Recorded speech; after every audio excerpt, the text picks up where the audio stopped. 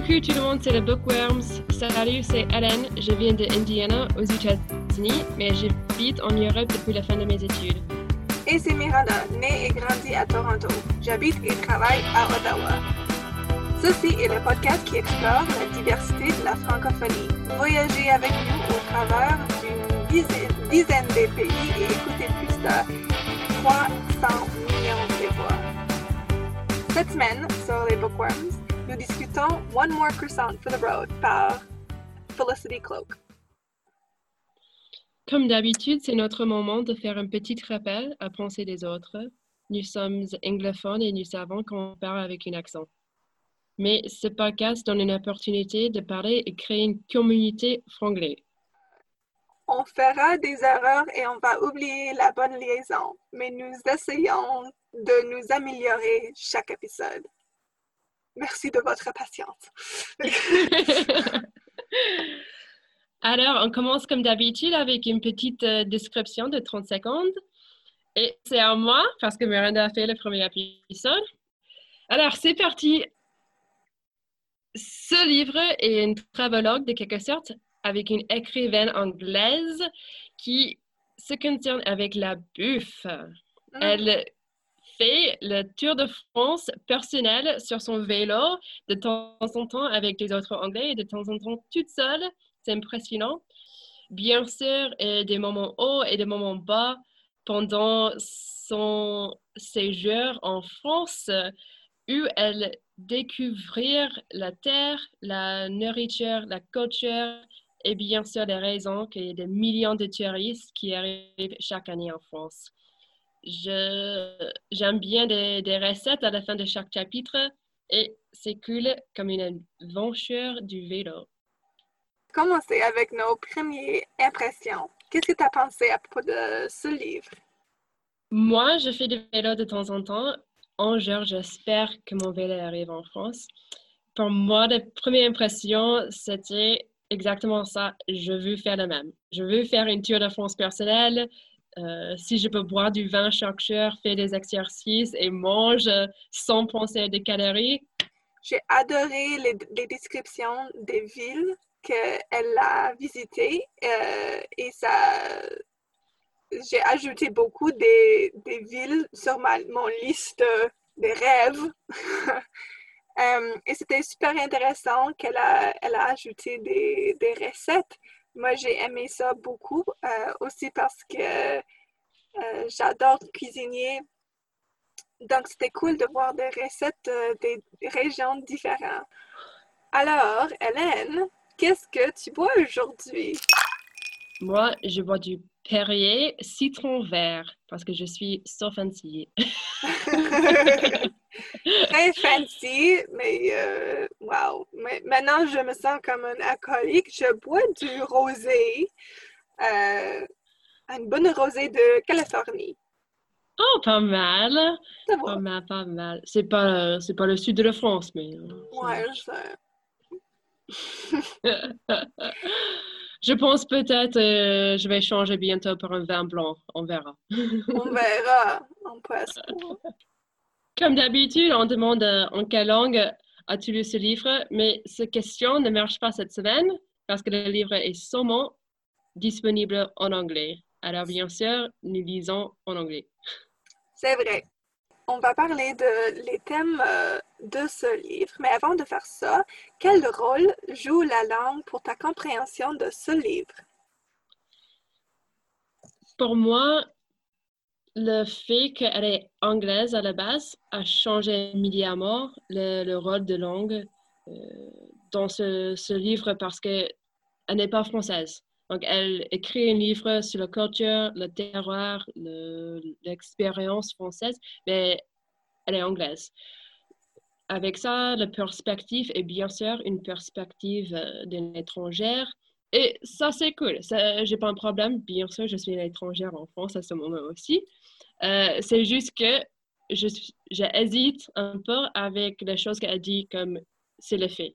Parce que c'est difficile quand tu es une étrangère de connaître tout le monde et de savoir la vraie tradition et la vraie histoire derrière des choses touristiques.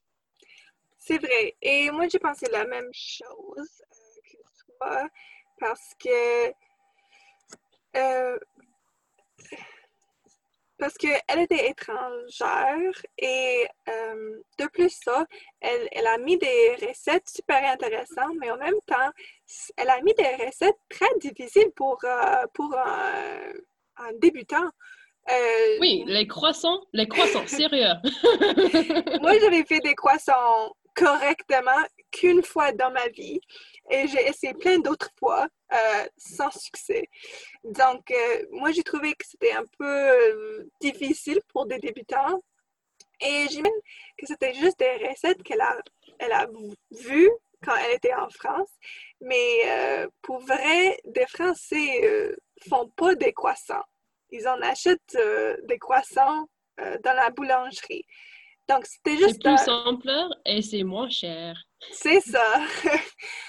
Aussi, je veux parler de la tourisme et la langue parce que, comme tu as dit, elle est anglaise, mais elle parle français. Donc, déjà, elle a fait un effort, un effort que j'apprécie parce que je pense qu'il y a beaucoup de fois que des touristes font pas d'effort de parler leur langue locale. Et c'est très, très important et ça aide beaucoup parce que quand tu parles la langue locale, tu peux trouver bien plus des autres choses à propos de la ville, mais aussi ça donne un peu de respect pour la culture locale et les gens locaux. Et je pense qu'aussi, euh, elle a profité de la fait qu'elle parle français. Est-ce que tu peux me donner des exemples? Parce que je sais qu'elle a profité de parler français. Oui. Elle a plusieurs expériences grâce à sa capacité à parler français. À Bretagne, elle a une session assez privée avec le chef et elle mange des galettes grâce à ça. Et aussi, notamment, au sud, son vélo est cassé. Alors, elle est un peu dans une situation de merde, mais elle trouve des deux papis sympas qui parlent sûrement, j'imagine, sûrement le français avec un accent sudiste. Et avec cette conversation, il donne les aides, il donne les utiles. C'est vraiment quelqu'un gentil et généreux. J'ai aussi la même expérience parce que pour moi, c'est un stéréotype parisien. Que les serveurs sont impolis, les Américaines trouvent que c'est hyper difficile. Et moi, comme toi, j'ai le même avis, c'est hyper important d'essayer parce que j'ai jamais de problème, même avant, j'ai ce niveau-là. J'ai essayé juste avec le bonjour, je voudrais, euh, et ça change immédiatement le service et les relations entre des Français et des étrangers. Oui. Et moi, j'ai eu une petite expérience quand j'étais en Italie avec italien. Je parle pas italien, mais j'ai essayé et j'ai appris les numéros 1 à 10. J'étais sur un train en Italie avec un ami, puis j'ai dit 1 à 10 juste pour pratiquer que je sais les numéros. Et un homme italien a dit bravo et il m'a acheté une bière parce qu'il a pensé que c'était très cool qu'on essaie de parler italien. Donc, je pense que ça marche pour toutes les langues. Oui, on santé. Tu sais comment dire santé en italien? Ouais, il a dit saluti. Donc, voilà. Voilà. Donc, maintenant, on va commencer à parler des thèmes de le livre. Et ce livre est un peu différent parce que c'est pas c'est un travelogue, comme tu as dit. Donc, la première thème, je pense, c'est la cuisine de la France. Absolument. Je pense que c'est possible de la légende française la plus connue. C'est les trois Michelin, c'est les chefs, les cuisses de grenouille, la soupe à l'oignon, les baguettes, c'est la cuisine. Pour moi, c'était vraiment une partie de ce livre parce que chaque région a des recettes différentes. Et a bien fait, bien fait trouver des huîtres au nord et aussi à trouver des couscous à Marseille, des raclettes et des fromages dans les Alpes. Alors ça, c'est vraiment important parce que ça perd l'idée de la France. C'est quoi la France? C'est la cuisine, c'est la nourriture, la bouffe, le fromage. Oui, absolument. J'ai adoré qu'elle a choisi la nourriture, la bouffe pour parler de la France parce que je pense que c'est une bonne façon de voir la culture de la France. Comme ça dit, les Français sont des gourmands. Pas tout le monde, mais je pense que en gros, ils font beaucoup plus d'efforts et ils apprécient euh, la, ouais, la cuisine et la Oui, c'est cuisine locale. l'expérience. Ouais, c'est ça. Et donc, moi, j'adore ça. Je pensais que c'était une bonne façon de voir la culture française. Mais je pense qu'elle a aussi fait des erreurs. Et moi, je pensais que c'était inévitable parce qu'elle était seulement là dans chaque région pour quelques jours. Et on ne peut pas voir vraiment la culture d'une région dans quelques jours. Mais je sais qu'elle a fait une erreur qui t'a énervée. C'est vrai. Parce qu'elle a bien fait des recherches au sud sur la recette du cassoulet. Alors, le cassoulet, oh, là, là, là, c'est une plat que j'ai absolument adore. Euh, mais c'est une soupe avec des haricots, avec la viande. C'est costaud, c'est pas léger. Et elle a fait en vélo le sud pendant l'été quand il est 35-40 degrés. Et elle peut pas trouver le cassoulet. Donc, elle passe beaucoup de pages à dire, c'est chiant, je peux pas trouver le cassoulet, je veux goûter les 3 cassoulets différents à Carcassonne, à Toulouse. Et elle arrive merde. Et son expérience est un peu merdique, le sud n'est pas assez bien. Mais sérieux, qui mange le cassoulet pendant l'été avec des températures de 38 degrés? Personne. Il n'y a qu'un Français qui fait ça. Oui, et ça donne aussi l'idée de terroir.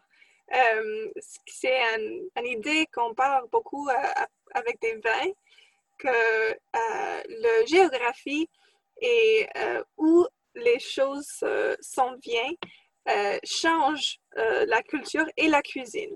Donc, par exemple, avec le cassoulet, on mange le cassoulet dans l'hiver parce que ça donne chaleur, parce que c'est bon pendant l'hiver. Et aussi, ça utilise le canard et les haricots qu'on peut avoir tout l'hiver. Et pendant l'été, on mange des légumes et des fruits qu'on ne peut pas avoir pendant l'hiver. Donc ça, Oui, c'est aussi le concombre, c'est frais. On a besoin de rafraîchir pendant l'été. c'est ça.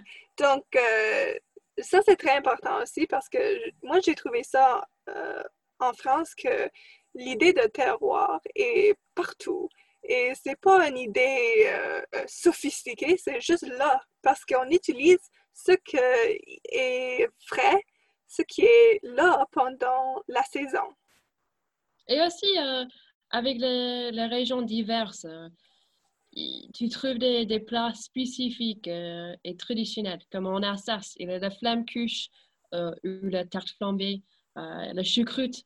Et tu ne trouves pas de choucroute à Bordeaux, parce que Non? ça vient pas de Bordeaux, ça vient de la région alsacienne. Et c'est vraiment important avec la bouffe, avec le vin et le fromage. Il y a des choses qui changent partout. Oui, absolument. Et en plus, je veux dire que moi, j'habite au Canada. Je pense que c'est très différent.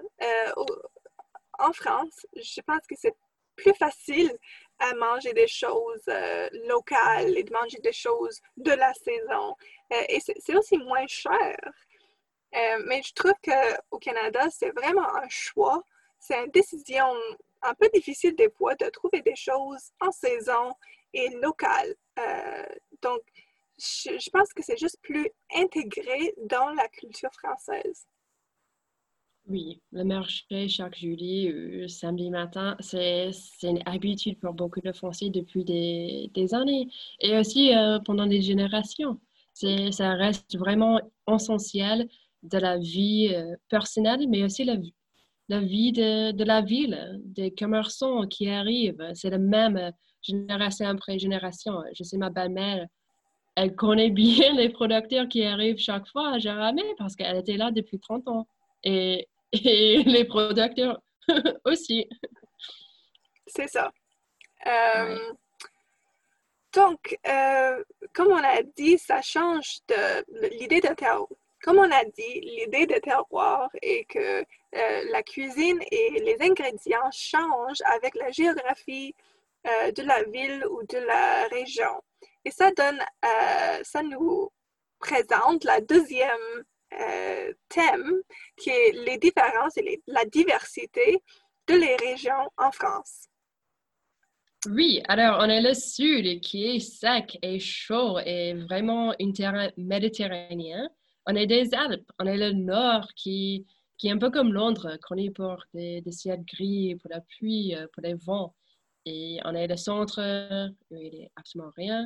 On est Paris. Et bien sûr, pour moi, et heureusement, elle est passée par ici, le Grand Est et notre région, la Lorraine. Euh, alors oui, j'adore la Lorraine et je sais que tu étais vraiment près de la ligne alsacienne, donc tu es plus proche de les deux cultures. Oui, c'est vrai. Puis moi, j'étais à Sarrebourg, qui est juste c'est 40 minutes de Nancy, qui est en Lorraine, et 40 minutes de Strasbourg, qui est la capitale d'Alsace. Donc, moi, je suis plus proche de l'Alsace. Donc, ça change la culture beaucoup. Mais une chose que j'adore à propos de le Lorrain est le pâté lorrain. OK. Ben écoute, Mouah, tout le mouah, monde, so good. écoute. Donc, le pâté lorrain est un petit pâté feuilleté. Et là-dedans, il y a de la viande qui est marinée avec un vin alsacien ou un vin de Moselle. Et quelques épices et du sel. Puis ils sont cuire jusqu'à ce que c'est tout brun, parfait. Et tu manges comme un petit snack ou tu peux avoir comme déjeuner avec une Oui. salade. Ouais. Donc c'est parfait. Pour moi, je l'ai trouvé la deuxième semaine que j'étais en France avec mes collègues et je l'adorais. C'est la chose qui me manque le plus. Alors, si tu conseilles quelqu'un qui arrive et goûter pour la première fois, est-ce que tu manges froid ou chaud? Moi, je mange chaud. Je pense que c'est mieux. Mais je pense que ça peut changer. C'est bon, en tout cas. Mais normalement, quand moi j'étais à Sarrebourg, je suis allée dans une boulangerie, j'ai acheté un pâté lorrain, puis je dis, est-ce que tu peux le cuire juste un peu? Puis le cuire juste que c'est tiède, et après ça, je vais le manger. Juste comme petit snack. Et pourquoi ça c'est mieux? C'est quoi à l'intérieur pour les choses? Parce qu'il y a un peu de gravy, un peu de la sauce là-dedans, un peu le gras, de la viande. Oh, c'est super bon, Oui. là. Et le jus Ouais, qui c'est ça. mélange. Et, Oh, c'est le trop, goût est trop là. bon. Le goût est là quand tu manges froid, mais c'est vraiment meilleur chaud, à Ouais, mon avis aussi. ouais, c'est super. Mais, écoute, un autre problème. J'adorais ce livre, vraiment. Mais elle n'a pas trouvé un quiche Lorraine ou un pâté Lorrain quand elle est venue à Nancy. Oui, et c'est juste pas vrai. Je suis désolée, mais c'est pas le cas. Euh, Personnellement, j'achète fréquemment la quiche Lorraine et le pâté Lorrain pour un petit déjeuner ou une dîner de temps en temps. Mais elle dit qu'elle est à Plastan. Et ça, c'est une grande place de l'UNESCO à Nancy, avec les anciens bâtiments, les statues et tout ça. Et bien sûr, beaucoup de bars et restos. Et elle a dit, ah, c'est hyper difficile, c'est pas du tout le bon saison. Donc là, elle essaie de comprendre que peut-être il l'était et c'est difficile à trouver parce que c'est plutôt une truc pour l'hiver. Non, désolée. Malheureusement, elle n'est pas correcte.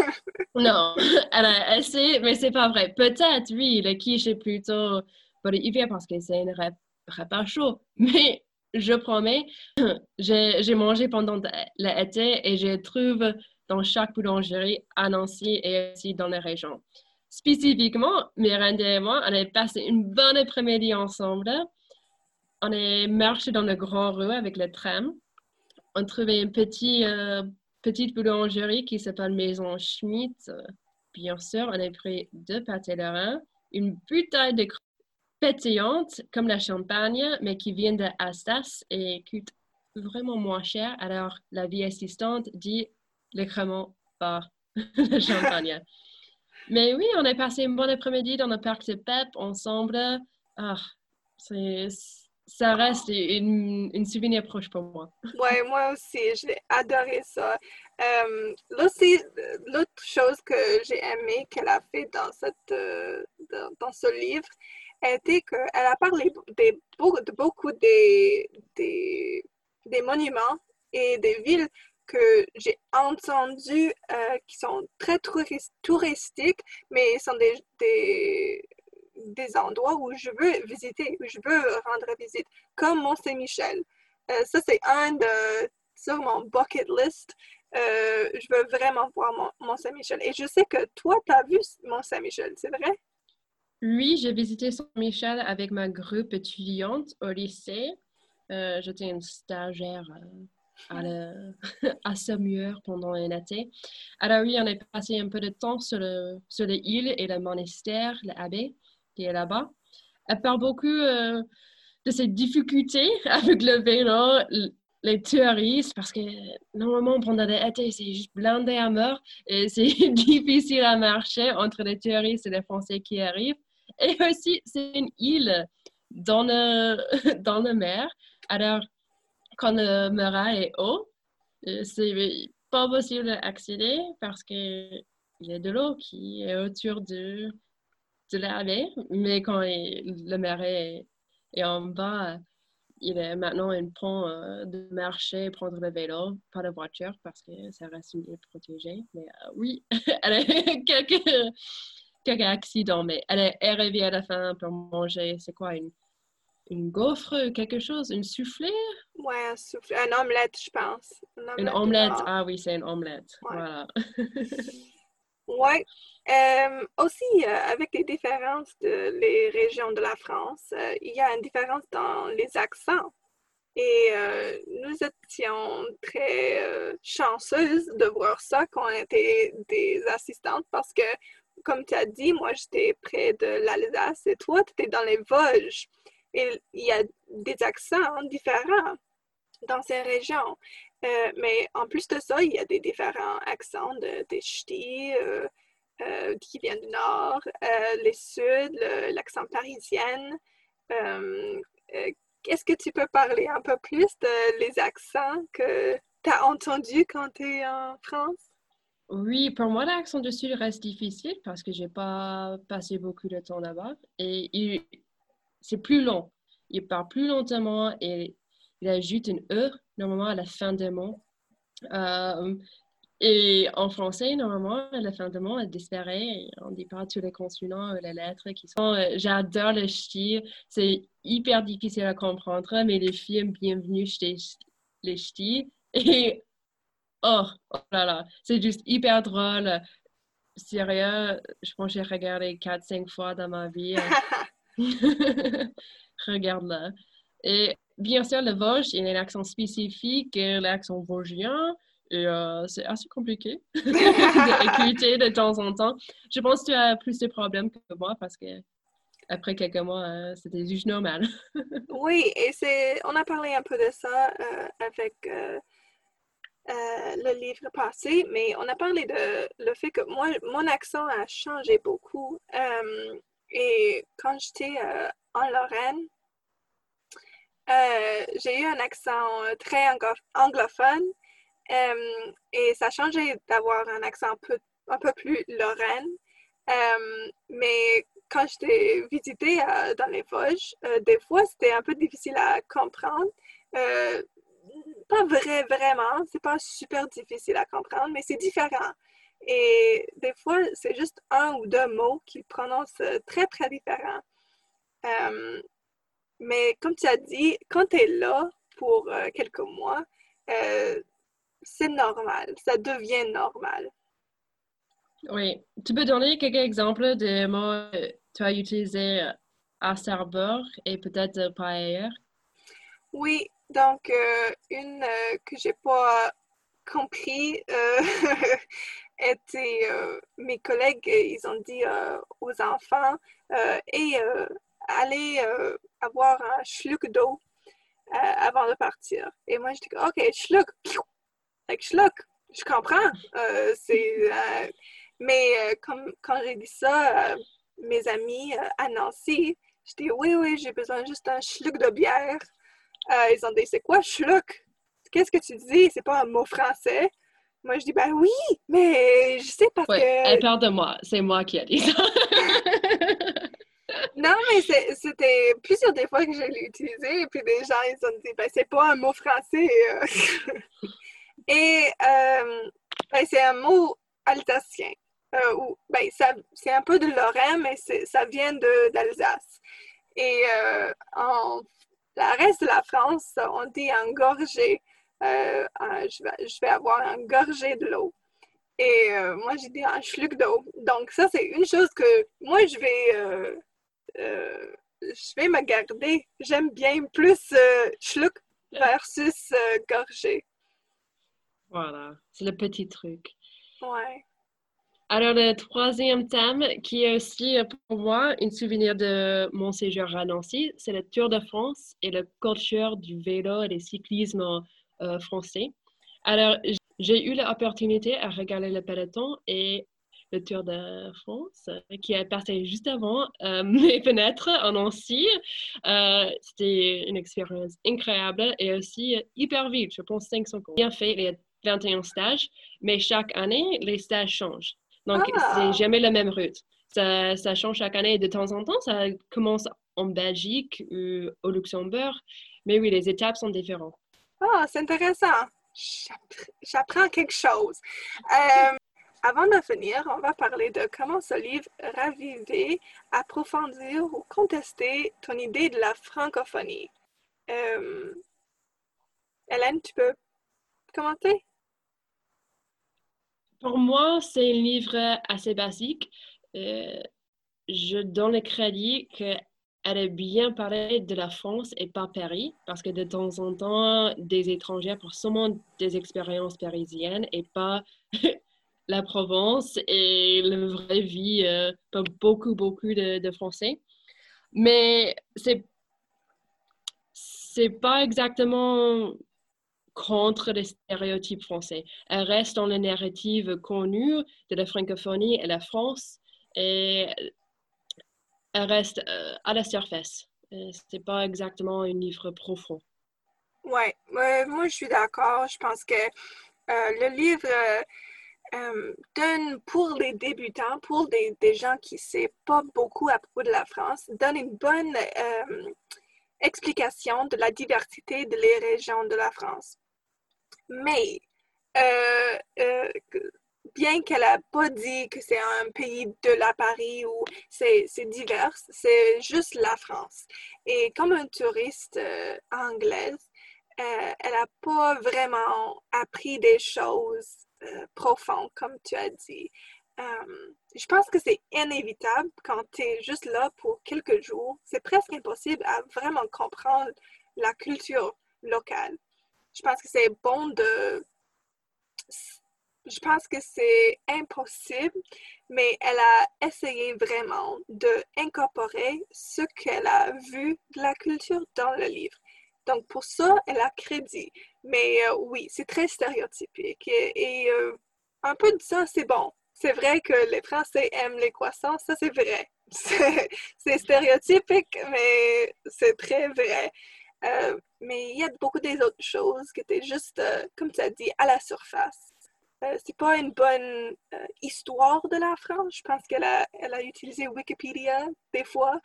Et Ah moi, oui, plusieurs fois. Et je sais, je suis académique, mais oh là là, non, non. ben, je pense que comme tout le livre, c'est une bonne base, mais c'est pas une bonne histoire de la ville ou le pays. Donc, Oui. voilà. Alors, le moment français de la semaine. OK. Tu veux que je commence? Oui, comment? Donc, mon moment de français de la semaine est un peu différent parce que c'est un peu canadienne. Mais j'ai regardé un match de hockey juste hier, la première de la saison, parce que COVID a changé beaucoup des choses. Euh, et je me souviens quand j'étais en France et j'ai essayé de regarder des matchs de hockey à 1 heure du matin parce que le hockey me manque trop.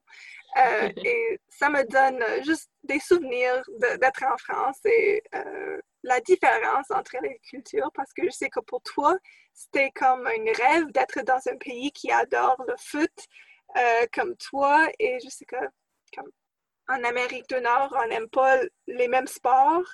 Mais pour moi, Oui. c'était vraiment différent. C'était difficile d'être sans hockey. Donc, ça me donne des bons souvenirs, mais aussi des souvenirs de la différence entre les pays. Ouais, c'est vrai. Alors pour moi, le moment français de cette semaine, et j'ai fait une millefeuille à la maison pour la première fois. J'ai préparé la pâte feuilletée, j'ai préparé la crème et aussi le chantilly. Alors oui, j'étais vraiment française avec mon tablier et mon petit pâtisserie. C'était pas mal. Bravo! Ça, c'est grand chose, le millefeuille. Très Et bien. c'était absolument délicieuse. Peut-être pas la plus belle, mais délicieuse. Hey, ça va. Merci d'avoir exploré la francophonie avec nous. Peu importe que vous venez de commencer le français ou l'anglais ou plusieurs des années dans ce monde bilingue, n'oubliez pas que la langue et la culture sont le miroir de ce que nous sommes. Il y a toujours des nouvelles histoires à partager et à découvrir. La prochaine fois, sur les bookworms, la tour de la France par deux enfants par J. Bruno. À bientôt!